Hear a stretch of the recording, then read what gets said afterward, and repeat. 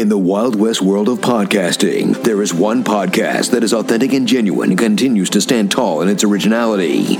Based on a passion for his guests, their work, and his love of podcasting, Derek Thomas and Monday Morning Critic Podcast get amazing, diverse, unique guests found nowhere else. They include Hall of Fame athletes, Academy Award winners, Golden Globe winners, Super Bowl champions, Emmy winners, award-winning authors, award-winning film score composers, directors, trailblazers, pioneers, and inventors. The variety and quality are endless. There is something for everyone. Derek Thomas is the hero you deserve. He's a silent guardian, a watchful protector. Welcome to Monday Morning Critic Podcast. Here is Derek Thomas.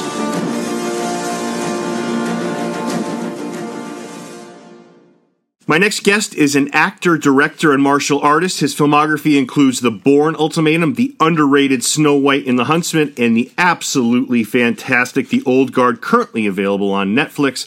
Please welcome Joey Ansa. Joey, thanks again for being on the show. It's my pleasure. So, Joe, you and I were talking off air. We talk about, I don't think you'll mind that I share this, but we were talking about, the love and passion of movies and what really gets us into it, right? So if my research is right, yours probably starts around when your dad, who was an absolutely legendary fashion designer, he used to rent videos for you, come home, and you two would sit and watch, the absolute classics that we both love, like anything with Arnold in it, Stallone, Bruce Lee, Van Damme. Am I close to where you started to develop this love of cinema?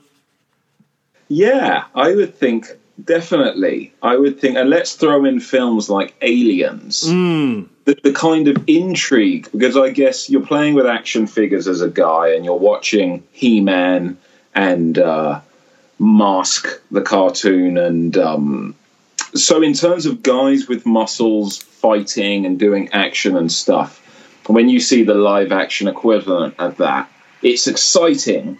And of course, it had huge inspiration. But I remember Aliens in particular, and the first one was something so intriguing and so out of the realm of what is in a child's mind. Not that I'm saying out here I recommend every parent to screen their 8-year-old or 7-year-old Aliens, but you sneak in, and what it was like in the 80s. Parents were a bit more chilled out with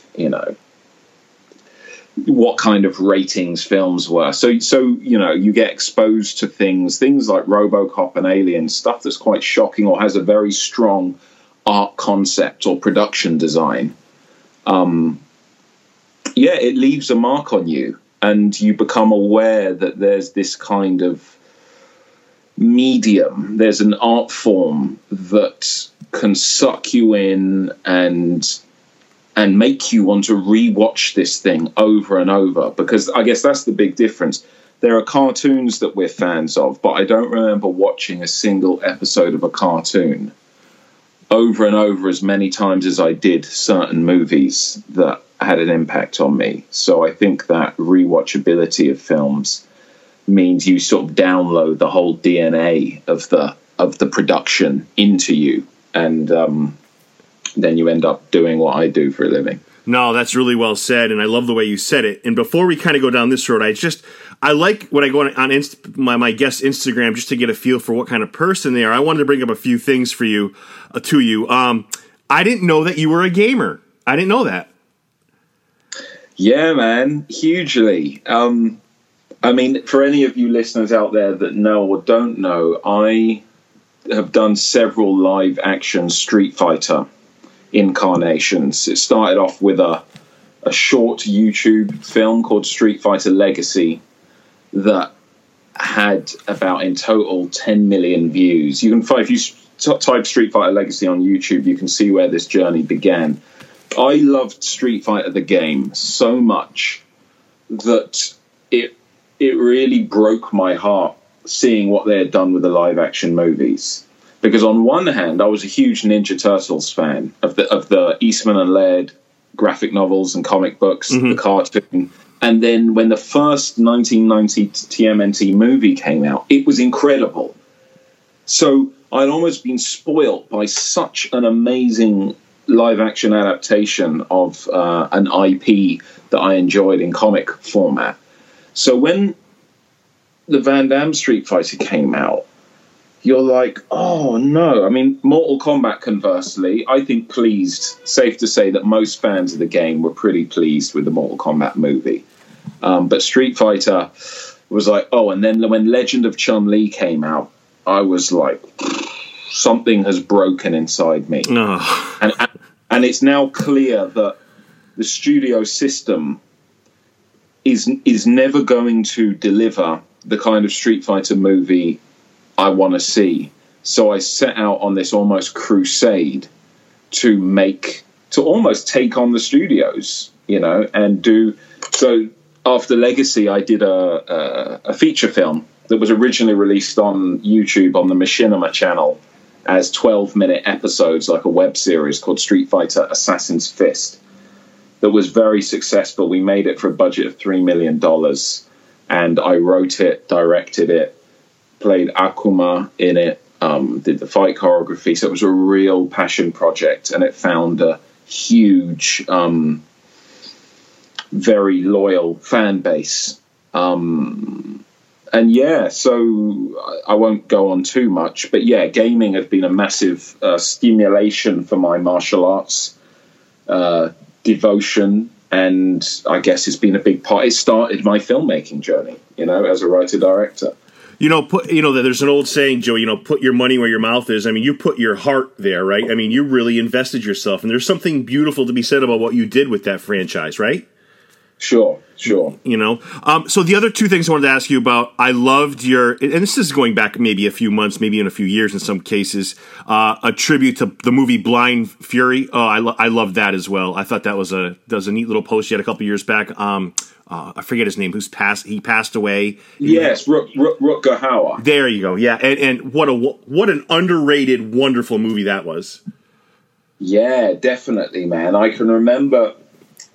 So I for listeners out there, I was born and raised in London until I was 9 years old, and then our family emigrated to Ghana in West Africa, and that's where my father's from. So I'm half Ghanaian and half English. And it was when me and my brother were in Ghana that I first saw that film.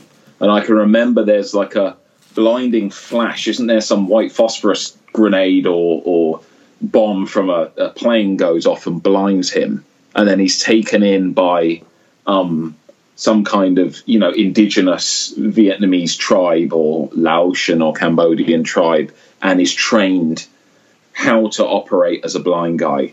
And then the sword work, right? Am I remembering that correctly? You are.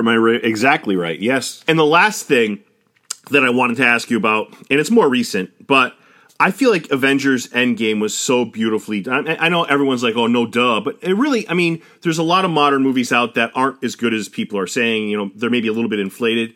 I feel like Avengers Endgame was not only great as a Marvel movie, but I felt like it was the most emotional, maybe Dark Knight Rises, that trilogy aside, a superhero movie ever made. Yeah, I'm almost intrigued as to why you're bringing this up. Is it because you are aware that film absolutely gutted me in a good way emotionally, or maybe I put an Instagram post up that you read, but yeah. No, those are all, everything I just brought up, those three things are all from your Instagram page, and I was really taken back by how moved you were by the movie. That's why I bring it up. Yeah, I was just reminiscing about this with a good friend of mine just a few days ago, actually. Again, I was a huge fan of the Marvel comics, so I'm coming at the MCU movieverse already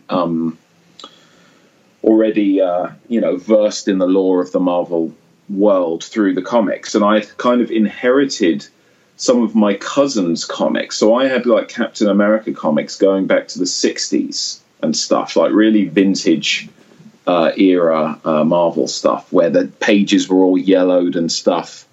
But the culmination of the films, if you've gone on that whole journey and invested in seeing each of the phase 1, phase 2, phase 3 films, what they did in Endgame, particularly, it all comes together, right, with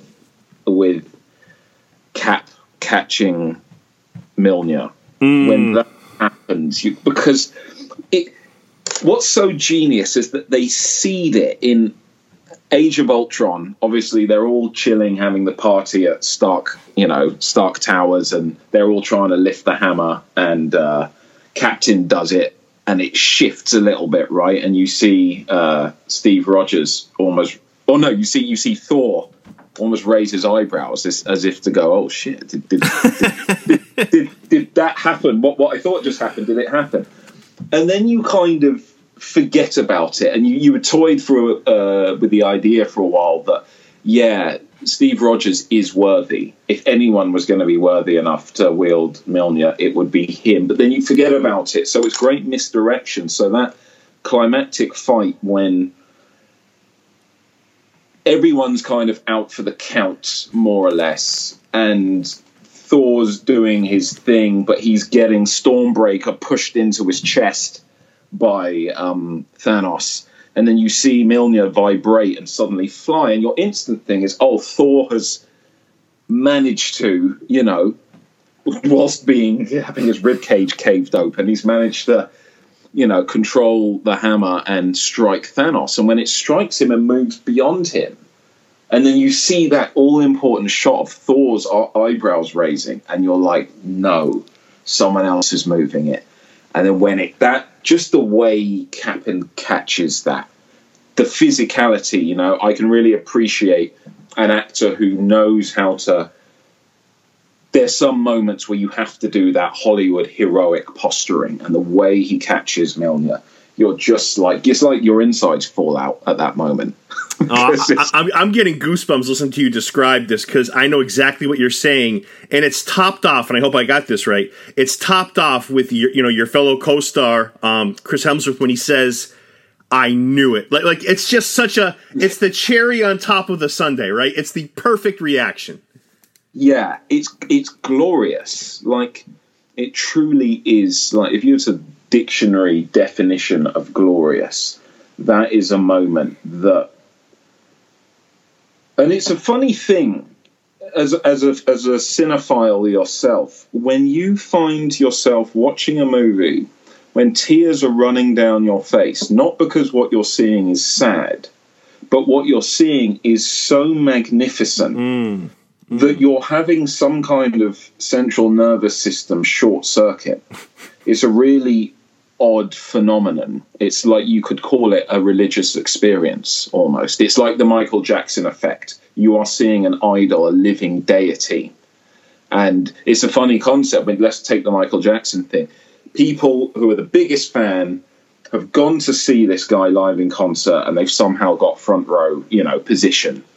And they faint, and they collapse, and they have to get carried out of there. And you think that is the last thing they want to do, is miss the show and not see it. Yet their nervous system has been so overwhelmed by the majesty of what they're seeing that it has to protect itself by shutting you down, almost putting you into a temporary induced coma to stop you suffering some kind of epileptic, damage to your brain.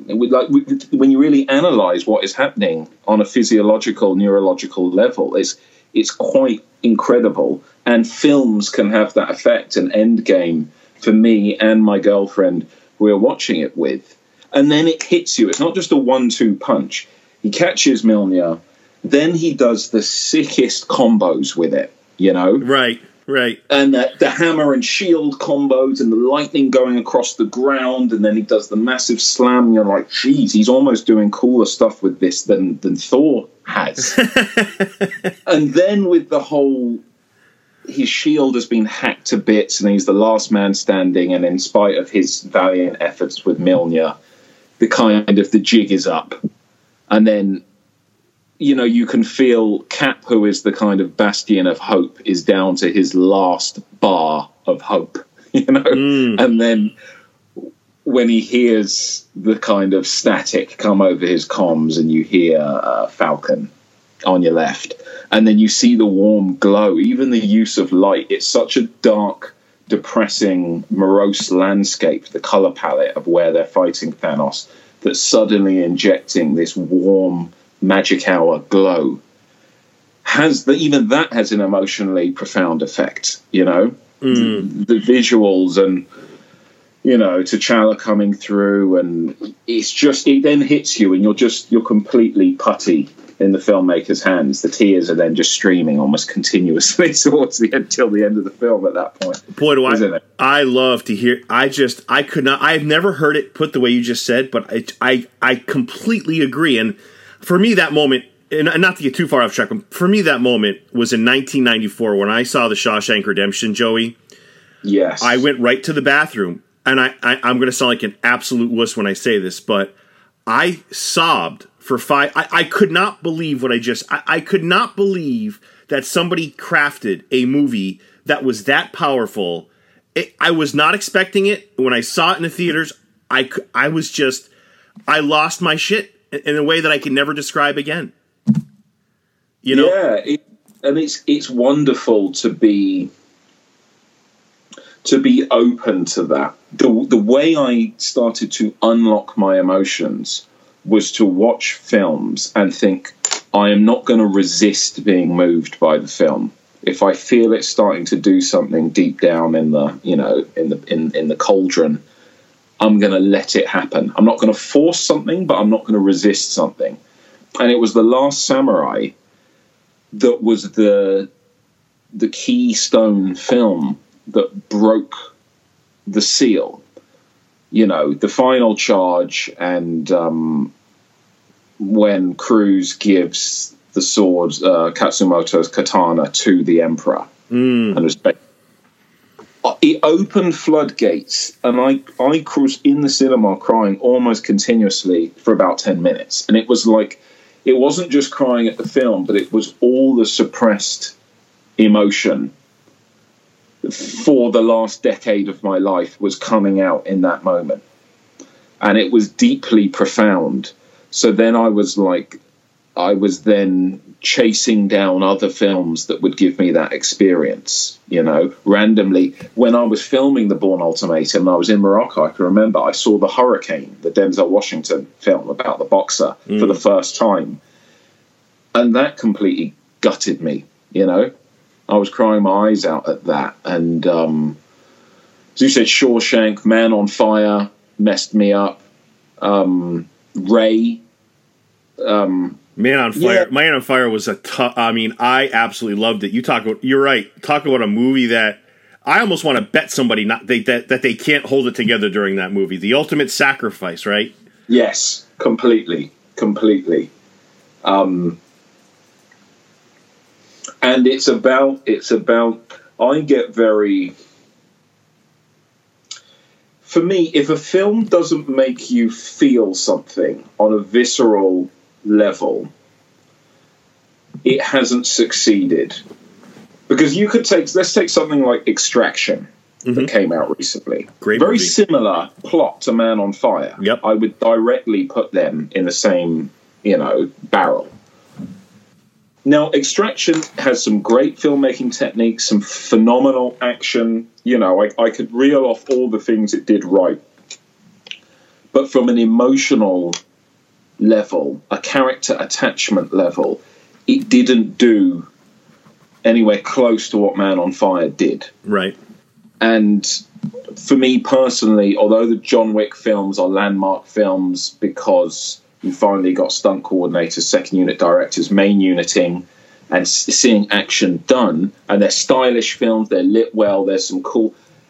I don't feel anything personally, and I don't want to hate on anyone's work. Art is subjective, right? Different things move different people. But the John Wick films leave me emotionally flatlining. I'm like, if I was hooked up to some kind of heart rate monitor and hormonal, you know, like a lie detector thing that measures moisture release from your fingertips, sweat glands, I think there are certain films I flatline through. And I'm like, cerebrally, my brain is thinking about the plot logically, but I'm not feeling anything emotionally. And then you see something like The Dark Knight, like Shawshank, like Man on Fire, like Whiplash. I tell people Whiplash is a better action movie than 95% of action movies, and it's not an action film. Are you But talking about the movie with J.K. Simmons, that Whiplash? Yeah. Yeah, great movie. Great movie. But do you understand where I'm coming from? Absolutely, and I love how you're saying it. Absolutely. Because that is how an action movie should make you feel. The stakes, two nemeses truly coming together and in a showdown. And Rocky does that. The heart that Rocky, particularly in Rocky 2, when he finally beats Apollo, Whiplash is comparable. The emotional journey you go on is similar. And I'm like, how can a film about a drummer make me feel more scared, more energized, more tense than 90% of the action films that come out, you know? And I'm like, it's because the filmmakers are not grasping the human side of it, the human condition and those elemental themes that move all of us, you know? Joe, you know what it is too, and I love how you're saying is, and it's not this simple, but I think it's relationships, right? We talk about Endgame. That whole movie works because of relationships and things they built. Like, the more you talk about Extraction, the more I was thinking, I'm like, yeah, he's right, because it works in a lot of ways, but there's just not this relationship where it's like you're emotionally vested in the movie. It works for a lot of reasons, like you said, but I think a lot of the stuff, like in Whiplash, I mean, that relationship, maybe it's an unhealthy one, but it's a relationship, and it's solid, and you believe it. Completely. And as a villain, like as J.K. Simmons is more terrifying than name one villain that you've seen recently in a film that is compelling or terrifying as J.K. Simmons' character is in that. And I think a lot of films could take a leaf out of that film's book of how do you build up intimidation factor, you know? No. I think it's not since Bill the Butcher in Gangs of New York, where you're actually terrified. Yes. When Cameron Diaz and Leo DiCaprio wake up in bed and Day-Lewis is sat right next to their bed with the American flag draped over his shoulders, just staring at them, you almost have cardiac arrest at that moment, you know? Right. No, that's so well said, because I feel like a lot of the villains that we see, you know, because they wield a gun, because they've killed some people, we're all of a sudden expected to feel, oh wow, this. But we've seen that done 1,000 times before, where there's no equivalent to Bill the Butcher. There's no equivalent to what J.K. Simmons did. So yeah, you're right. I can't name a villain that is so authentic and fresh that we haven't seen before. I feel like it's stuff, okay, I've seen this before. This has been done before. You're right. That hasn't been done in a long time. And it's missing another villain that needs very special mention. And I talk about this film and this guy so much, is Deacon Frost in the first Blade. Good one. Played by Stephen Dorff. Good one. I think that is... Now, this is deep diving, but hopefully your fan base are going to be into cinema and characterization enough to appreciate this. Let me drop some truth on you here. What is so wonderful about Blade, from a narrative construction point of view, is your antagonist, Frost, is fighting two battles. One is internally within the vampire hierarchy. He is battling for respect and control against the Vampire Council, who are all purebloods, and he was a vampire who was turned, so he's not afforded the respect of a pureblood. And he feels that the Vampire Council are too antiquated, they're not looking towards the future, and it's going to be the end of them. And there needs to be some kind of coup d'etat by him to sort of bring... the new wave, the new sort of vision of vampires moving forward. So he's got that battle, and the film dotes a lot of time on that struggle. Then he's got the second struggle. Blade is a real bloody thorn on our sides, and He's messing up our operations, and moreover, I need him if I'm to unlock La Magra, the blood god, right? Mm-hmm. Now, if you look at Blade, Blade himself has two elemental battles. One is to kill vampires, right? He's a vampire hunter, and, you know, systematically take down their hierarchy. And two, he's fighting his own thirst. He's fighting the ever-growing call to give in to his vampirical savage side. So his human side and his vampire side are in constant conflict. And even Whistler says the serum is not working like it used to, i.e. you are on a kind of crash course for where sooner or later you're going to have to drink human blood, you know? And it's that duality. Very few films have that, where the protagonist and antagonist are fighting against each other, but they're simultaneously fighting their own battles that have nothing to do with their rival, if that makes sense. Yep. And that makes that film very, very special in terms of the hero. And Stephen Dorff does such a good job in that film. And I love that you see vulnerability in the villain, you know? You remember that? Am I allowed to swear? Absolutely, absolutely. Remember when they meet in the park, you know, and he's got the sunblock on, and he's like, I've come to sort of, offer you a truce type thing. You know, it's like, he came to offer you a truce and you're throwing in my fucking face. You remember, like, you can tell he's butthurt because Blade is so uncompromising. He doesn't give a shit.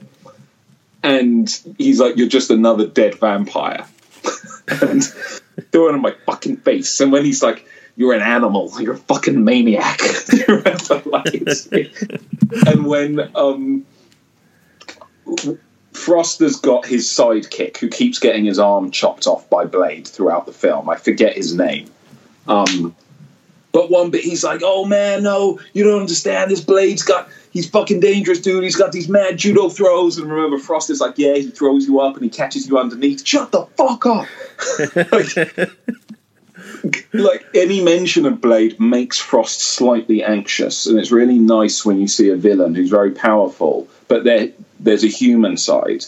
They're scared. They have anxiety. They're stressed. You know, yeah, and not many films do that, where they show the because it's nice. It's like the villain temporarily. You almost empathize with the villain. You feel sorry for them because the hero then almost becomes the bad guy, the dark specter. You know, yeah, and you and I could have an entire episode about why Stephen Dorff is maybe one of the most underrated actors on the planet, Joey. Well, thank goodness for True Detective season 3. Yes, and that's his staircase back where he deserves to be in the big time. You know, doing big things. Well said. Well said. And you know, while you were speaking, I'm like, I was trying to come up with names of original people. I can only come up with a few. Heath Ledger goes without mention, right? Very original. Sure. How about the villain in No Country for Old Men? Yeah, he is. Anton something. I can't remember the last name. It was Anton. But I thought it was an original. Like you talk about being terrified in a movie. You know, feeling terrified watching it. You know, you don't. Aren't you talking about Javier Bardem? That's it. That's it. You said it. Yeah. He's goddamn terrifying. When he goes into the store and is like, what does he say? Like, are you a betting man? Right. Doesn't he do a coin toss with the store clerk who's not done anything wrong? You're Nothing. Like, why are you going after this dude? And his weapon of choice is terrifying. And I would even throw in separate movies, Agent Smith from The Matrix and Hans Landa from Inglourious Basterds. Inglourious Basterds, completely. But no, you're right. A delicious villain. He goes into the delicious category.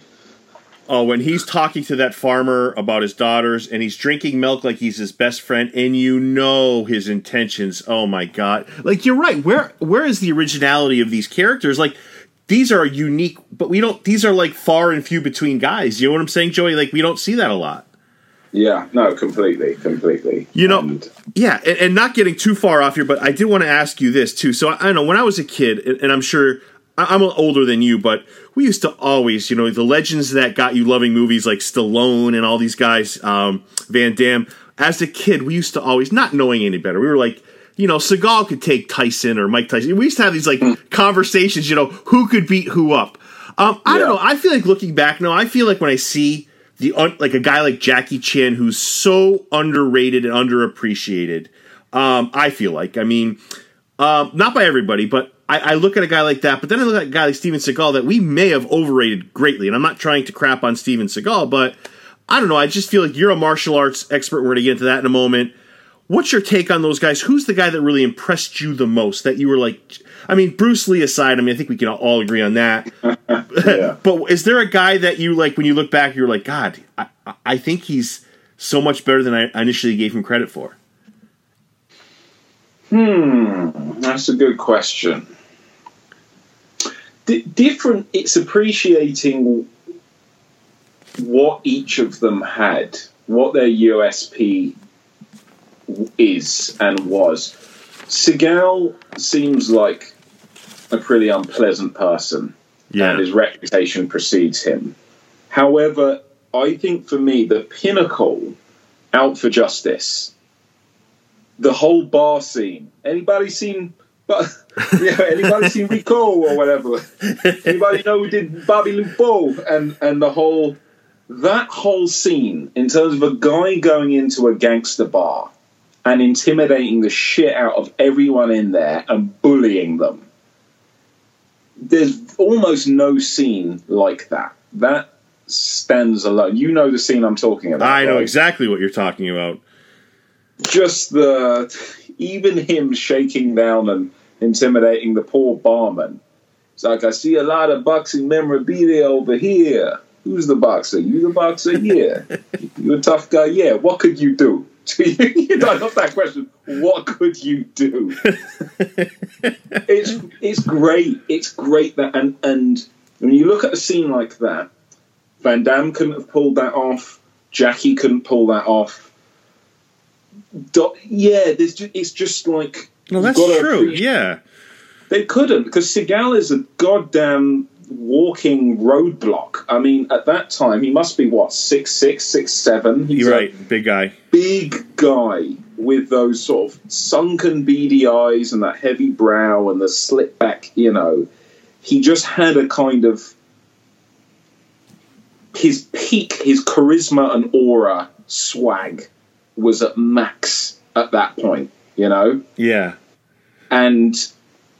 the Aikido, the way he moved in that time, in terms of he brought something fresh from all the striking we were used to seeing. This, all the joint locks, joint manipulations, and painful looking wrecks. Look, as you know, Seagal is famous for hurting quite a lot of stunt guys. That gave him bad rep, and that's why some of the shit looks so painful that Seagal does, because he is genuinely...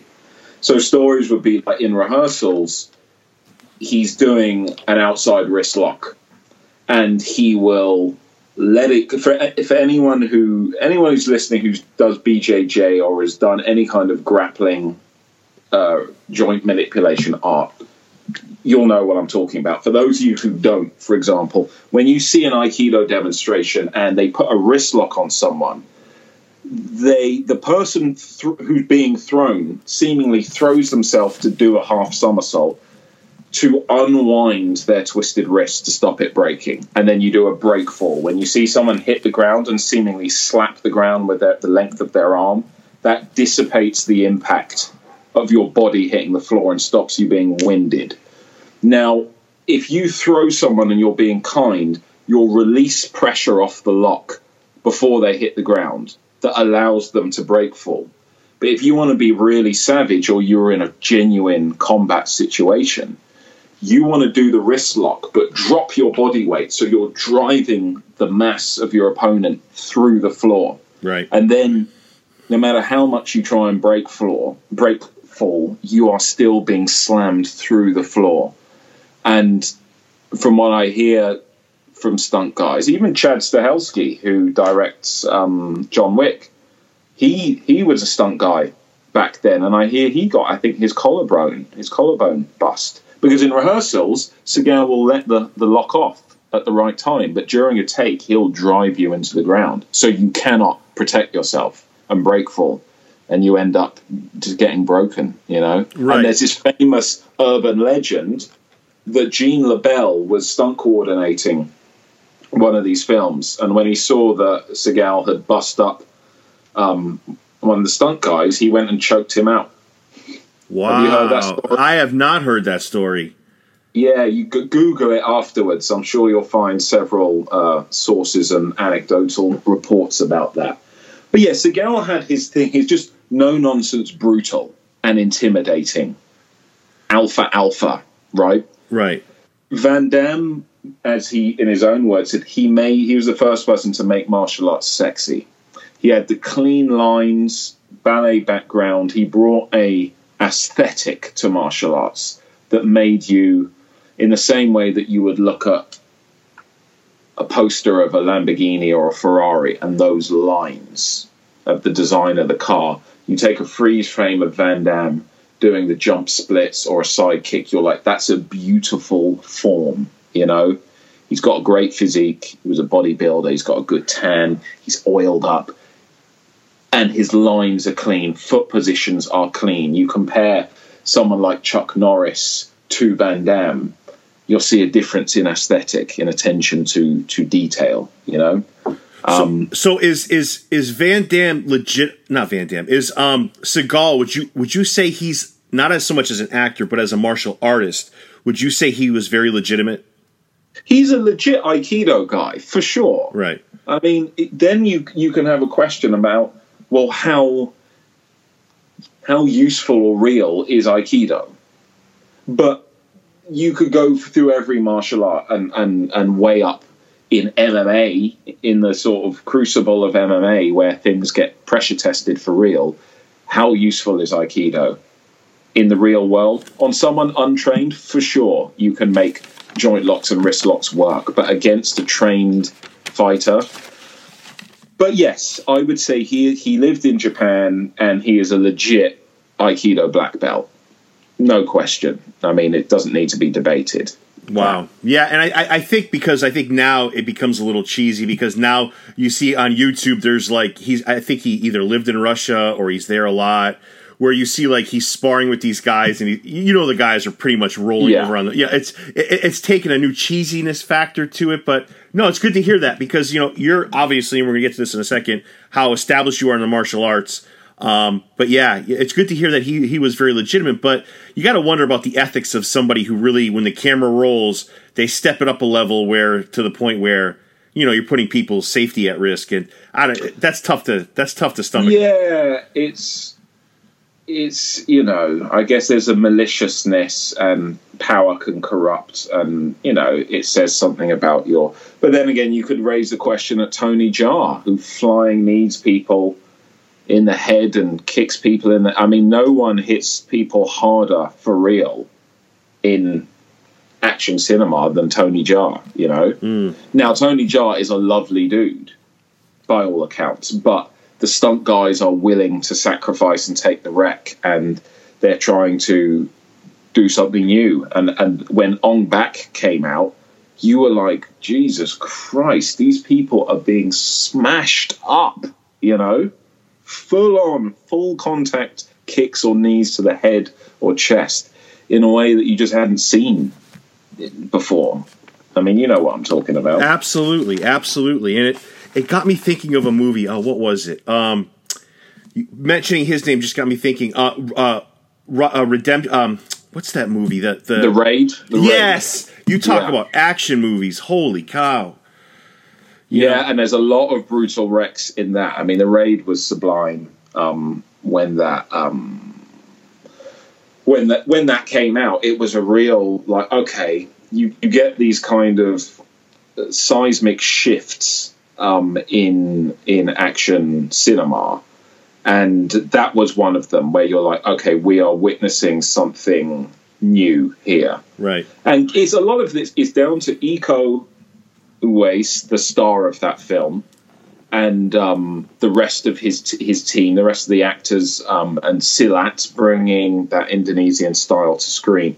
But Gareth Evans, I really respect, is a sort of a master filmmaker. I mean, Gangs of London, if you haven't seen it yet, you are in for an absolute treat, you know? Yeah, for sure. And, you know, and this will be the last thing I say because I do want to get into your unbelievable life here. You got me thinking of bar scenes because you were talking about Seagal earlier. It got me thinking, I don't know why, I don't know if you've ever seen A Bronx Tale where he tells the bikers, you know, leave. Now he says, well, now you can't leave, you know, and they close the door. You talk about frightening bar scenes. My mind is jumpy today, but you got me thinking about frightening bar scenes when you were talking. Yeah. You know, but I have to say, man, I'm looking at your life here, and it's an amazing life, right? Because you mentioned how you moved to Ghana. You know, that's kind of where you enhance your love of cinema, certainly martial arts, hip hop, you know, Taekwondo. I mean, you have a lot going on here.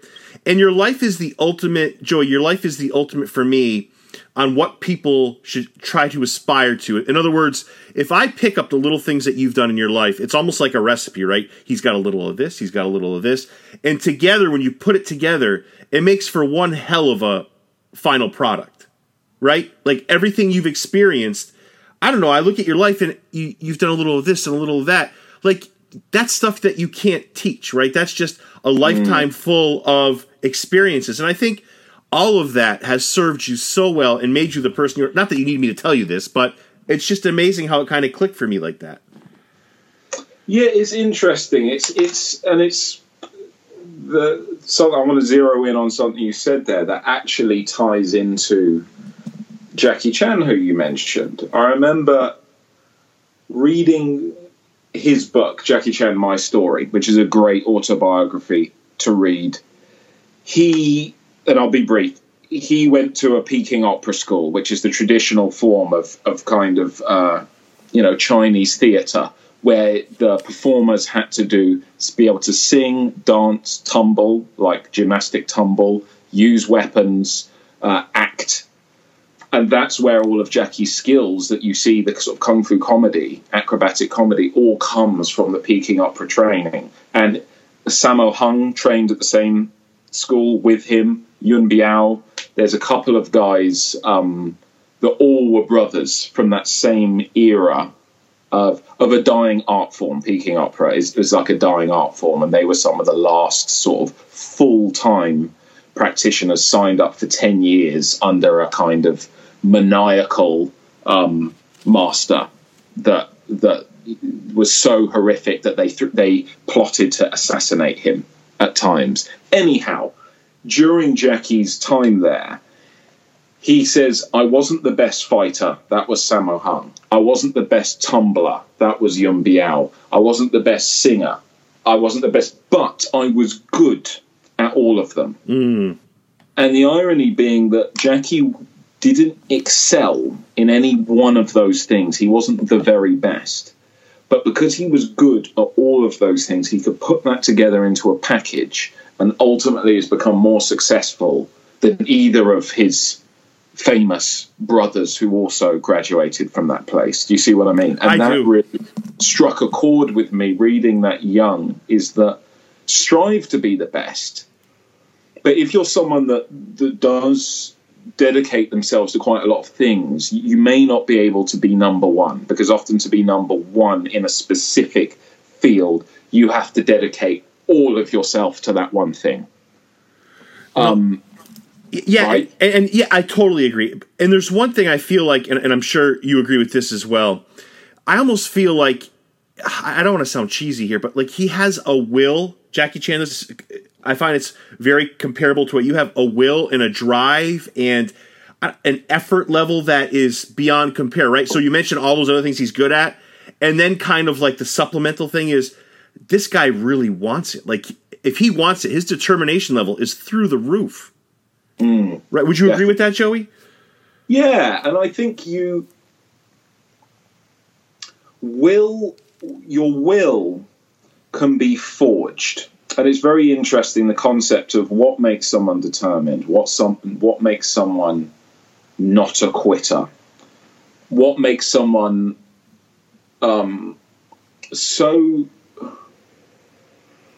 someone so, I guess, filled with self-belief that they can take on mountains or beasts to the point that other people think you're crazy or you're deluded or you're arrogant? And it comes down to consolidating wins.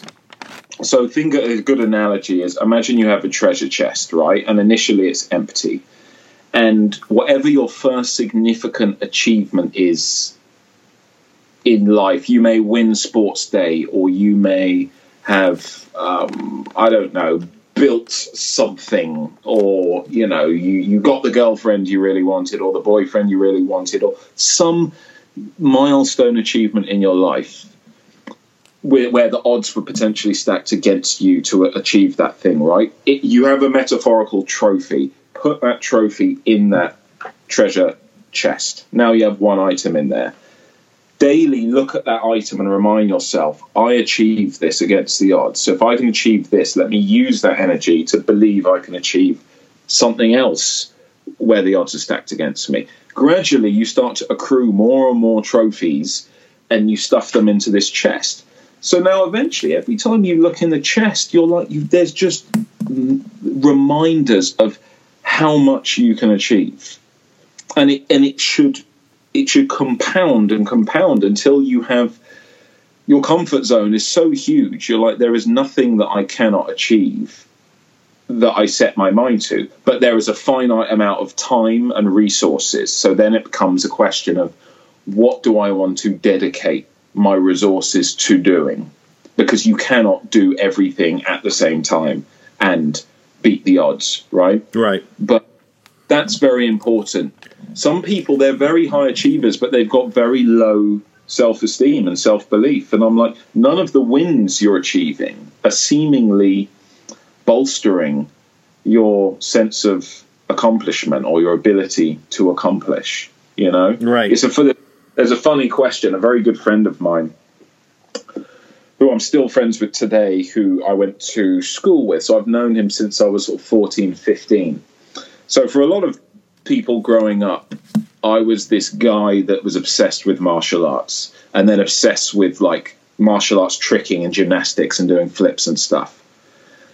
And so I first thought I'm going to be a stuntman. And I did Batman Begins, was the first big studio film I was on as a sort of junior stunt guy, as one of the ninjas in the League of Shadows, where Batman trains in the mountains and stuff, right? That was a turning point where I suddenly realized I've got it wrong. I don't want to be a stunt guy. I want to be an actor who can do his own stunts. And you know what? We had spent months rehearsing. There was all this cool ninja stuff that we were going to all move in formations and do this big kata together, and some of us were going to run and do these flips, and it was going to be much more ninja-y than you saw in the final film, right? Mm-hmm. But filmmaking is long and boring, you know? Right. The reality of being on a film set. So suddenly the hype of being a ninja had died off, and you're spending most of the time standing in rank and file. Now, it was the scene, we got to the scene where Christian Bale, it's like the end of his training, and remember, Ducard, Liam Neeson's character, says, right, there's this prisoner and we need you to execute him. Right. Do you remember? Yes. And Bale's like, what was his crime? And they say, oh, he did X, Y, and Z. And Bale's like, I'm no executioner. Do you remember? Yes, yeah. And so that scene was playing out, and I'm in the front or second from the front row of ninja, so they were right close. So I was listening, and I felt goosebumps come up on the back of my neck just from the scene, the dialogue, the performance that Neeson and Bale were doing in front of me. I was like, wow, this is giving me the tingles. And I'm like, that's that feeling. That's that feeling I felt when I watched Rocky when I was a kid, or when I watched whatever it was. And here I am. And it's acting. It's not action that's making me feel it. It's character. It's conflict through character. And ultimately that leads to action. And you flip the coin. It's character through action. And any good action scene that means something to you is because you care about the stakes of the characters. You don't actually care at two people just throwing cool moves and kicks and punches at each other. It's the stakes underpinning. What do we learn about this character through the way they fight, through what they do in the action scene? No, and that's amazing too, because you're already this. I mean, Batman Begins, for my money, I mean, God, it's one of the best movies ever made, certainly in the superhero universe. But I have to say, here you are, this big movie fan, right? And you legitimately, we talk about having a front row seat for an event. You are right there watching two of the best actors in the world go back and forth in this epic movie. And I know you're saying, the process of putting it together can be tedious, but you use that opportunity to say, you know what? I'm on the wrong side of this. I want to be the guy doing what these two are doing, because your passion of movies alone. But then when you're watching it unfold, I mean, that's a level that none of us have ever seen in person. Yeah, it's mad. And you're watching Nolan work. I feel so privileged to have seen, before Nolan became the bona fide deity of filmmaking, institution that we know him to be today. Because think, back then, Batman Begins, there was no Inception yet, there was no Prestige, there was none of the, no Dark Knight yet, so he was just, he had done Memento, he had done Insomnia, and here we are at, I believe, film number 3, right? Right. And just watching his method, that massively inspired me, I think, to also become a filmmaker down the line. And I remember his producing partner and wife, Emma Thomas, was super sweet and had time, and could ask her questions. And I barely knew who or what a producer was at that time. I was 19. And she took the time to explain things. And Wally Pfister, the DOP, I remember seeing him putting up these flags on lights and putting this orange gel in front of one of the lights shining through the window of the temple. And to the naked eye, you could clearly see there's a orange bit of transparent plastic sheet over the light. And I said to him, sorry to ask a silly question, but aren't you going to see that on camera? And he was like, no, come here. He said, come and look through the camera. Because of the lens we're using and the focal length, it's soft, so that's going to give a nice, warm, diffuse glow in here. You can't, and I was like, wow, that was the first time I understood lensing. And all it took was that to think, now I'm going to go buy a book and start learning about, optics and lenses and, focal distance, and why is a 70mm lens the glamour lens that's used. When you see leading ladies in films, that's typically a lens size they use because it's most glamorous, where you've got that narrow depth of field and it's soft behind them and soft in front of them, and they are just, you know what I mean? All this stuff, it opens up a whole new world of stuff that you hadn't really thought too deeply about. But curtailing this story, so I had done Batman Begins and stuff, and then it was Eureka. So that experience of the goosebumps, plus a stunt guy telling me, if you love stunts and you love the physicality and you don't want glory or attention, be a stuntman and you'll have a good career and you'll earn good money and you'll enjoy it. He said, but if you want glory, if you want to be seen and you want to be recognized, be an actor, because it will eat you up.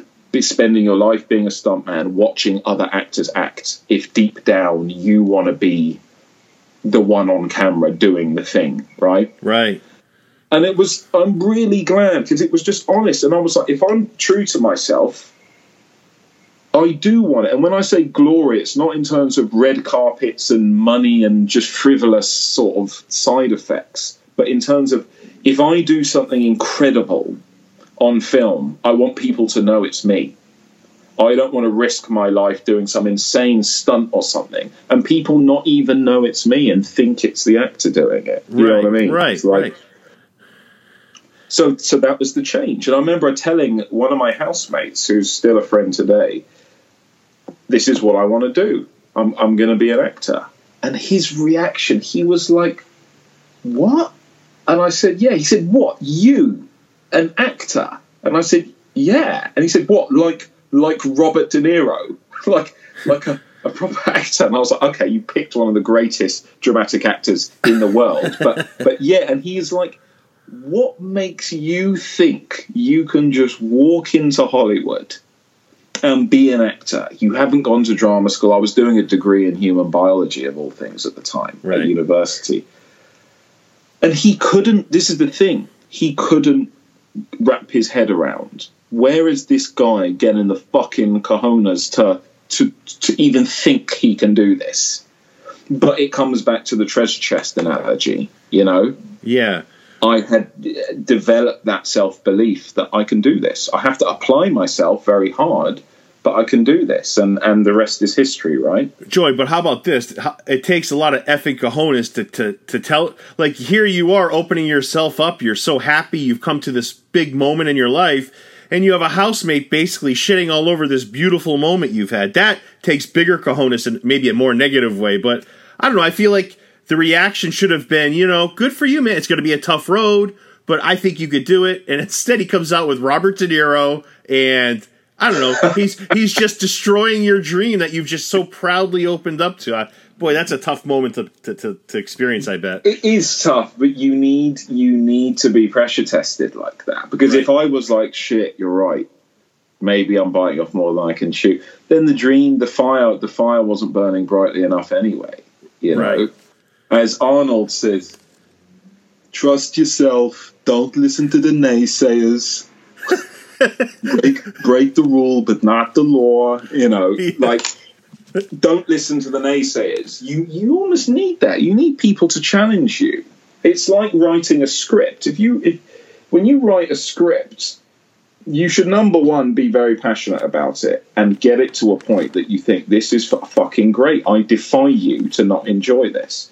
And then you want people to I want you to try and pick flaws on this.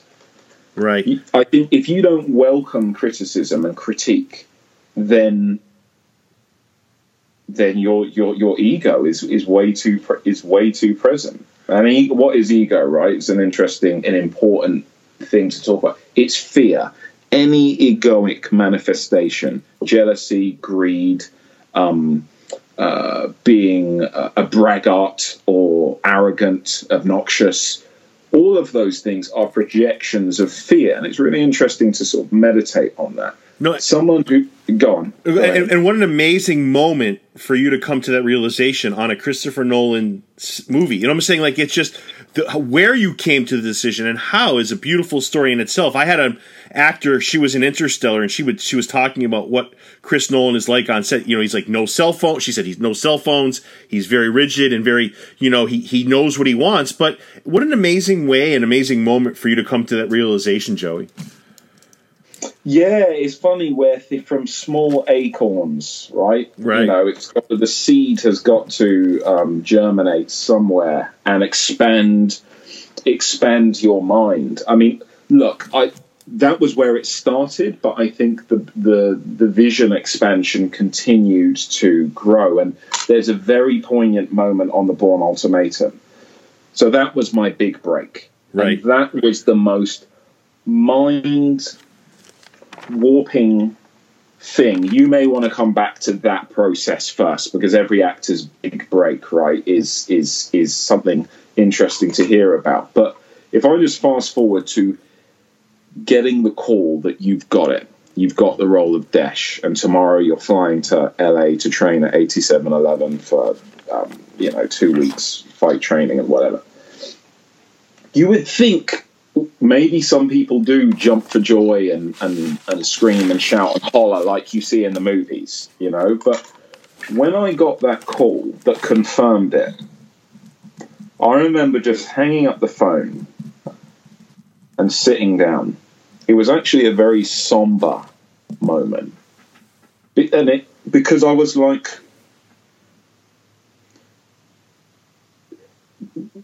we all have dreams and aspirations in life, but to play a major part in an iconic French Hollywood franchise is the stuff of fantasy. It's almost like saying I want to be a NASA astronaut and go into space and go on the ISS or land on the moon or whatever. So when that actually happens, you have this weird sort of operating system update in your mind, right? Because it's like your brain now has to be compatible with software that you believe to be a fantasy, that you would chase but never necessarily achieve. But now you've actually achieved this. This is real, and you're only 23. You're a young dude. So now, when you look into your future, now what do you see? Well, it's changed the game now. Because if you've already achieved something that was fantastical and nigh on impossible at 23, well, what next? What shift happens in your brain? And I remember telling Matt this. So fast forward into having been filming for a couple of months, and me and Matt Damon, he's an amazing guy. You know, he's someone I have nothing but wonderful things to say. But I remember we had a discussion. I said, look, Matt, this is my big break. So you can imagine how this feels for me. But for you, this is your third Bourne movie. You are currently Forbes magazine's most bankable star in the world in that year, 2006. I'm like, how does it feel for you now? Does it still feel amazing, or is it just kind of par for the course now? And he thought about it, and he was like, no, it's still amazing, but it evolved, and the conversation went on, and he, jumping to the sort of the punchline, the finale, he was like, him and Don Cheadle were playing golf one time, and they got into a conversation about how does it change once you've had your big break and you've #made it. What changes? And they had a discussion. They came to the conclusion, it is a very succinct proverb. Before you have your big break, your dreams have a ceiling limit. You can see a solid, out-of-reach goal, right? But once you achieve your big break, suddenly your dreams have no limit. So it's like Neo. It's like Mr. Anderson believing he is the one. Once he becomes the one, he can see the very fabric of the Matrix. It's like you can see the code of your destiny, and now you have the ability to start manipulating it to forge a life that you want to forge, that is by your design, if that makes sense. And that was very profound. It's like, yeah, before you make it, you there's a limit. There's something out of touch, but you can see it. But then after you make it, you're like, well, fuck. I can probably do anything I turn my mind to. It may take 10 years to achieve it, but I can probably do it. So it gives you this kind of inhuman self-belief that others on the outside may perceive as you're deluded, you're arrogant, you're delusional, whatever. If your fantasy, you can do this. And as a filmmaker, like with Street Fighter, thinking I'm going to take on the studios and as a first-time feature filmmaker, independently raise $3 million and write, direct, star in, choreograph a thing, you would think I'm nuts. Right. It sounds nuts, me saying it to you now. I almost feel pissed off at the arrogance of the person who would think to do that. Right. but I was that person, right. And I did it, right?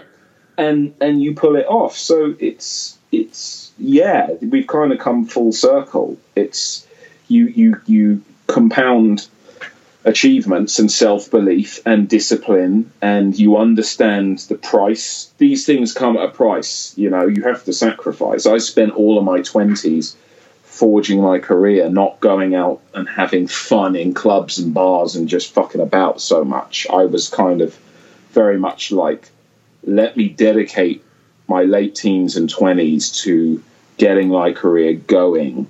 Then hopefully by the time I'm 40, I can be having a real chill life, you know? Right. And what you didn't mention, and obviously because you're not this guy, but what people listening, for those of you listening, one of the things that's so special about the senior in the Bourne Ultimatum is that many consider the fight scene between Bourne and Desh one of the best of all time. I think I went to 4 or 5 different sites. I think it's top 5 to 10 in most, which is unbelievable. And it's an amazing scene. But for you to kind of have not only a role, you said it to Matt, this is my shot here, but you just kind of, what you did with that opportunity is another conversation in itself. I mean, that's pretty amazing to have a scene like that. That's a pretty powerful first impression, I'd say, Joe. Oh, for sure, especially in the.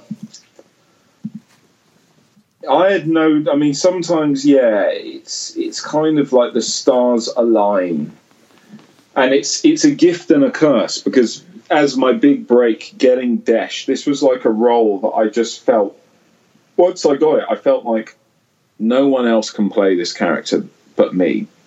This character, and what was really cool is Paul Greengrass, when he casts someone, he believes they're the part, and he's quite hands off. He doesn't tell you what he wants at all.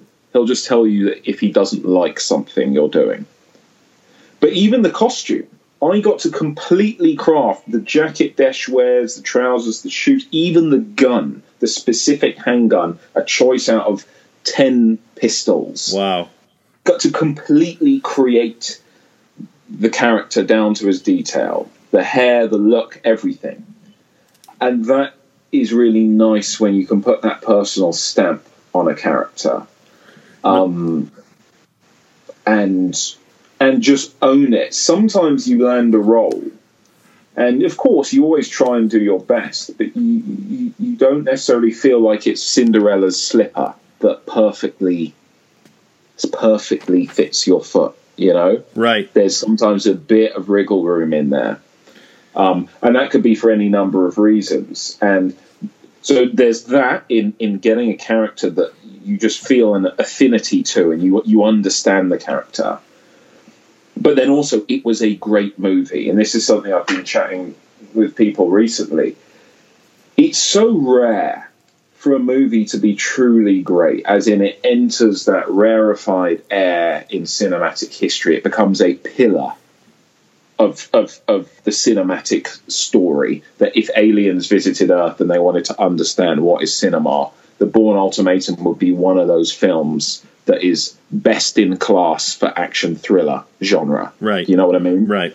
And you can go a decade or more. You could go 2-3 decades before you get in a film like that again. You may never be in a film like that again. Linda Hamilton will never be in a film as good as Terminator 2 again. Right. Sigourney, and it's quite sad actually when sometimes a young actor, you're like, they peaked. It will never get that good again. You know what I mean? Yeah, over some actors' careers, and they're still working and they're doing films. They're wealthy and they've still got a fan base. But you look back and you're like, we were talking about Morgan Freeman again, and I thought, since Shawshank, he's had some, films like Glory and we were going through what his most iconic roles, but it will never quite reach that summit of Everest perfection that Shawshank and maybe Driving Miss Daisy. There were maybe like 3 films that were quite early in his career. Right.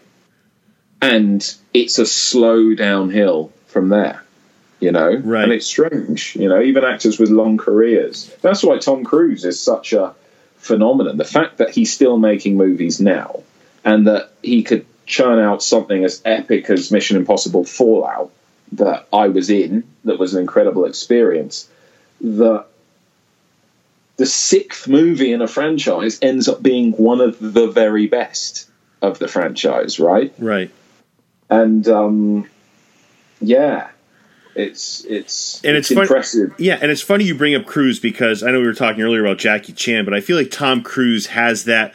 Like, he could easily give a successful performance at half the level he goes at, but I mean, he is so far over the top in wanting to put a quality product out there. I feel like there's nothing he wouldn't do for a movie, and I almost think that's such an impressive attitude to have. Yeah, he is 100% about, talk about value for money, right? When you go and buy a ticket to see a Tom Cruise film, he's giving 110%. He's never phoning it in. He's never going through the motions. And he really wants the film to be the best it can be. He's passionate, and he's passionate about other characters in the film, aside from himself. I mean, look, he is the star. He is the sun in the solar system of whatever movie he's on.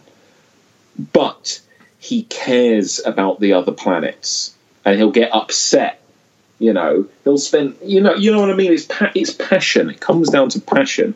And when a filmmaker or the star is passionate, that often comes through in the end product.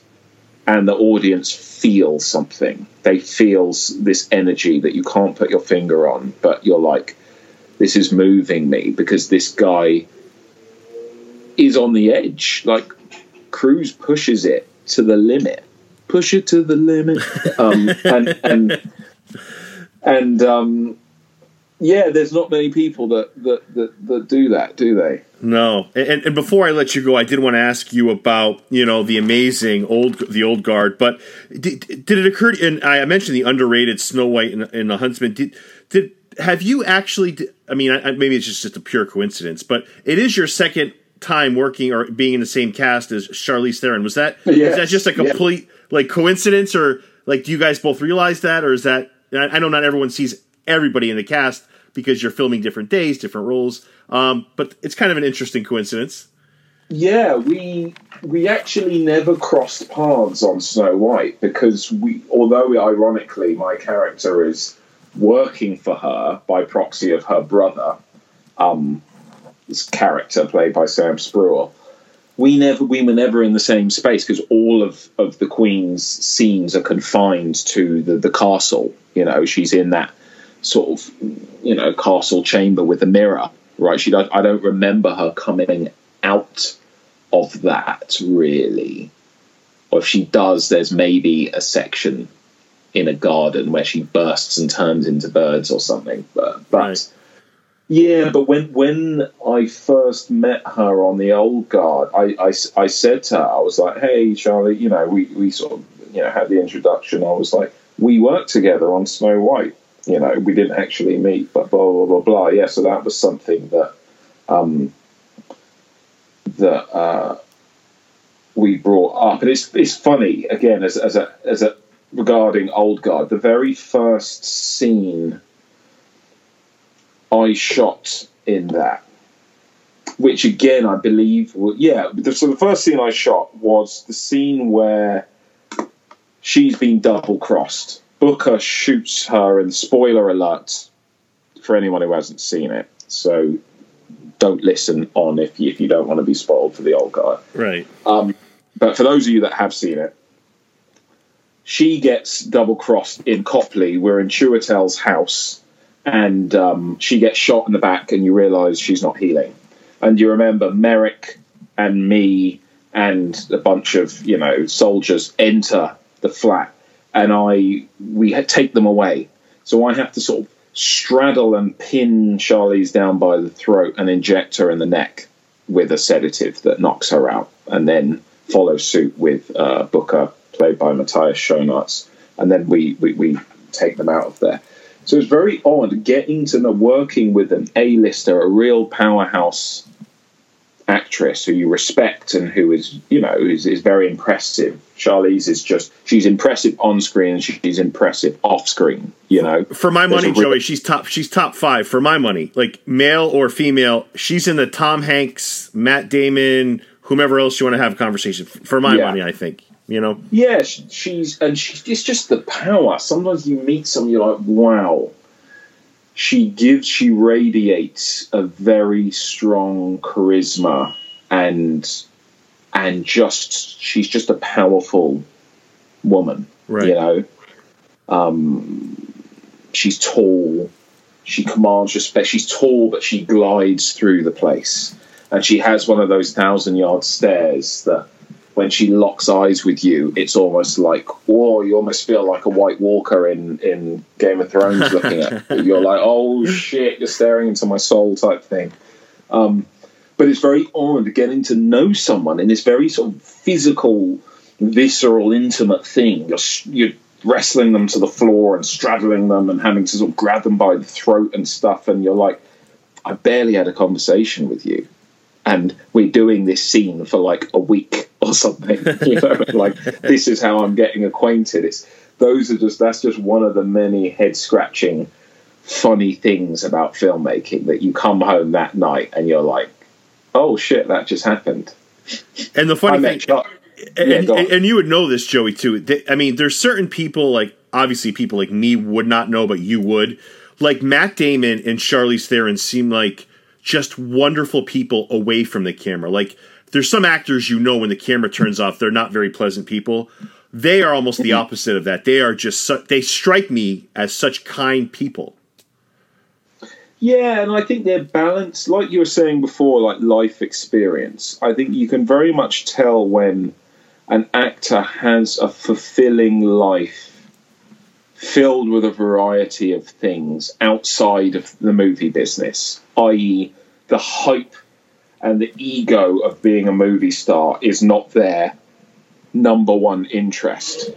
I think when they're a balanced, well-rounded, intelligent human being, they have passion and interest and purpose outside of the movie game. And if they're like that, then they're going to be interesting, dynamic, nice, balanced people off camera, behind the scenes, right? Right. Whereas there are probably some stars that are all about being a star. That's all they live for, is the power and the adoration, you know, and at times fear. Because, make no mistake, on some film sets there is a real climate of fear, as if you're hanging out with Pablo Escobar. Everyone may be laughing and joking, but you realize I am in the presence of someone who is very powerful, and if so, they can snap their fingers and people can be told, don't come back here tomorrow, you know? Wow, yeah, that's something people don't realize, the kind of like mob boss kind of aura that some stars can radiate is quite interesting. Yeah, and I have to say, the movie itself works on so many levels. And just a side note, Chiwetel should have won an Academy Award for 12 Years a Slave. It maybe is one of the top 10 most powerful performances I've ever seen. But he did win an Academy. He won the Oscar for it. No, he lost to... did he? Yes, to Dallas Buyers, Matthew McConaughey. McConaughey. So, but why do I believe that Chiwetel has an Oscar? Have I just made that up and been living that lie? No, he should have won that award. Don't get me wrong, Dallas Buyers Club was wonderful, and Matthew McConaughey's a phenomenal actor, but I feel like that man poured his soul into that movie, and I don't know. I get sidetracked easily, but I don't know. When I see a cast like this, it's just it works on so many levels. Were you pleased with the final product, Joey? Were you happy with The Old Guard and the way it came out? I think The Old Guard, look, it's a great, entertaining popcorn film. In terms of pace, and look, this is the funny thing with The Old Guard. It's got one of the coolest premises that you can come in terms of what the cogs in your brain of your imagination moving forward. You're like, wow, it invokes Interview with a Vampire and The Crow and narratively those ingredients, and you're like, geez, there are so many ways this film can go. I mean, case in point, take the flashback with Booker, where he's by the campfire explaining to Niles' character, played by Kiki Lane, about how he had 3 sons, and the youngest of them died when they were 45 of cancer. And when your family become aware that you have this gift, this immortality, first they're amazed, but they start to become jealous. And then you're made into a pariah because they believe you're not sharing, you're being selfish and you're not sharing this gift with them. And that whole story of having to suffer outliving his kids and them turning on him because he couldn't help them, he couldn't save their ailing lives with this gift that he can't control. I thought that is a 2-hour movie in itself. Right. Just that story right there. So the film is filled with these kind of, like, you know, they utter a line about Charlize's character Andy being the lover and muse of Rodin, you know, the artist and stuff.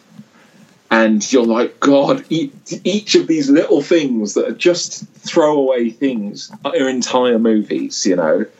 And so the film is so rich. It's a great film because it really makes you think, doesn't it? And it's such an interesting point that you say that, because it reminds me of the children's book, and I think it's a movie, Tuck Everlasting, where they bring up, you know, maybe living forever, it's not everything it's, you know, thought to be, right? Because you lose people you love. It's almost like Tom Hanks in The Green Mile too, right? He's outliving everybody. He's 110 years old, and while immortality and living seems great, I mean, you could even make the Steve Rogers comparison to why he went back to Peggy, but I guess that's but like, it does have its drawbacks, and I really love the way the old guard kind of touched upon that a little bit. It does. That's its USP, is the toll.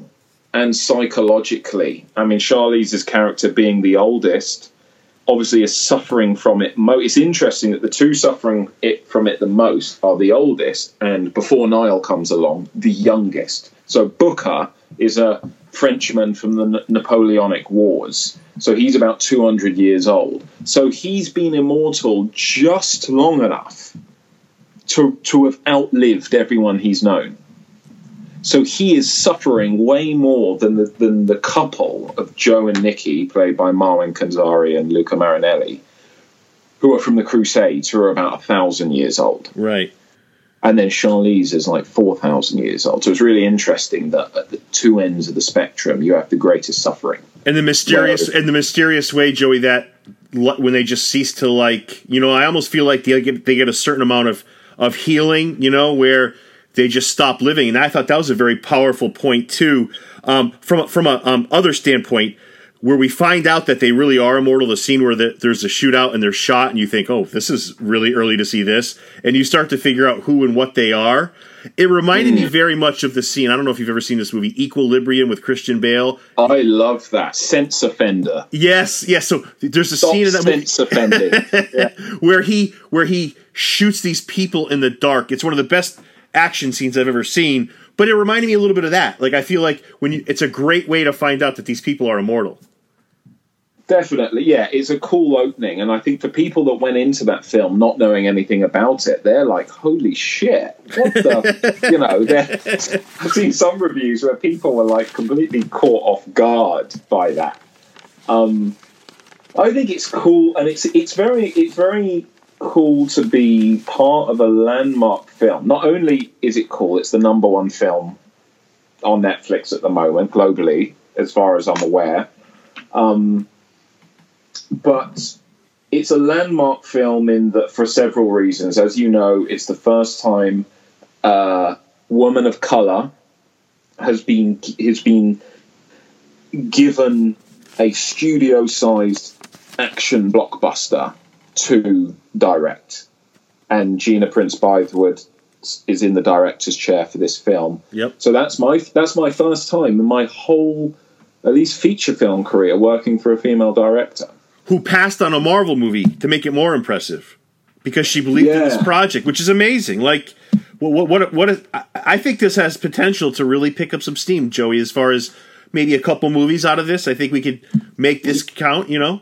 Yeah, it's clearly been left for more. I mean, my only regret with the film, I enjoyed it, is that almost it wasn't longer or wasn't a series, because there's so much in it. You think the story in just this film, you could probably spread out over series 1 of a series, just to develop more of the characters. I want to see Joe and Nikki's backstory in the Crusades.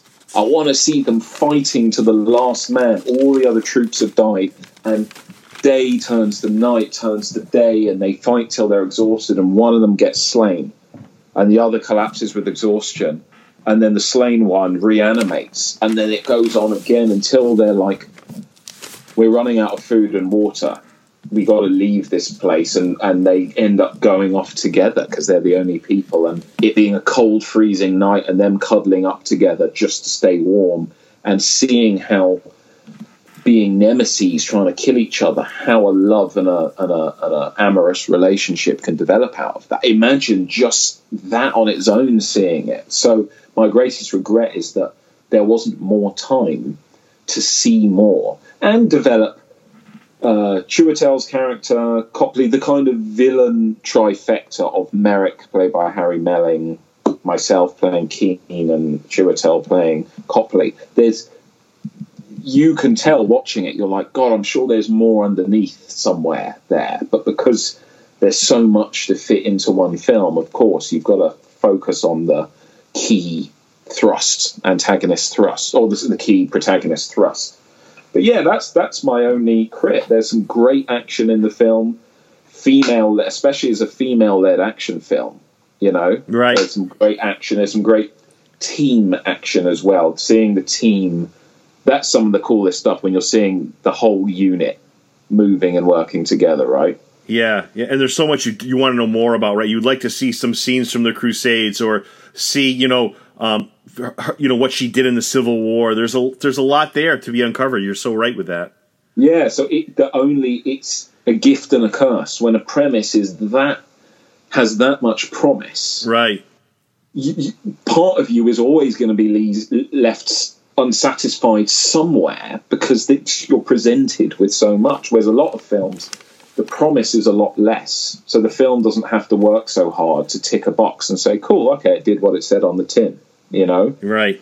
But when a film is like, wow, but then that's what gives this such strong franchise potential, because there is a desire, I think, for most people that watched it, it's like, I want to see more. I want to see the other areas of this story that have been expanded. And Quinn, played by Veronica Ngo, her character being in the Iron Maiden at the bottom of the ocean, I mean, that's one of the most horrific concepts that I think people have been presented with for a long time. Yes. So, yeah, seeing her character's return. Is she going to be a villain in the next film? Are her and Booker going to team up to go against the old guard? Yeah, that's that's so well said. Man, you have given me an hour and a half of your time, and I know it's late where you are. Joey, I can't thank you enough, man. It was like talking to a friend. We have so much in common as far as our movies and what we like. It was just so much fun talking to you tonight. Completely. Look, anytime, man. I love speaking to impassioned people, and it's been a pleasure to be on your podcast. And anytime.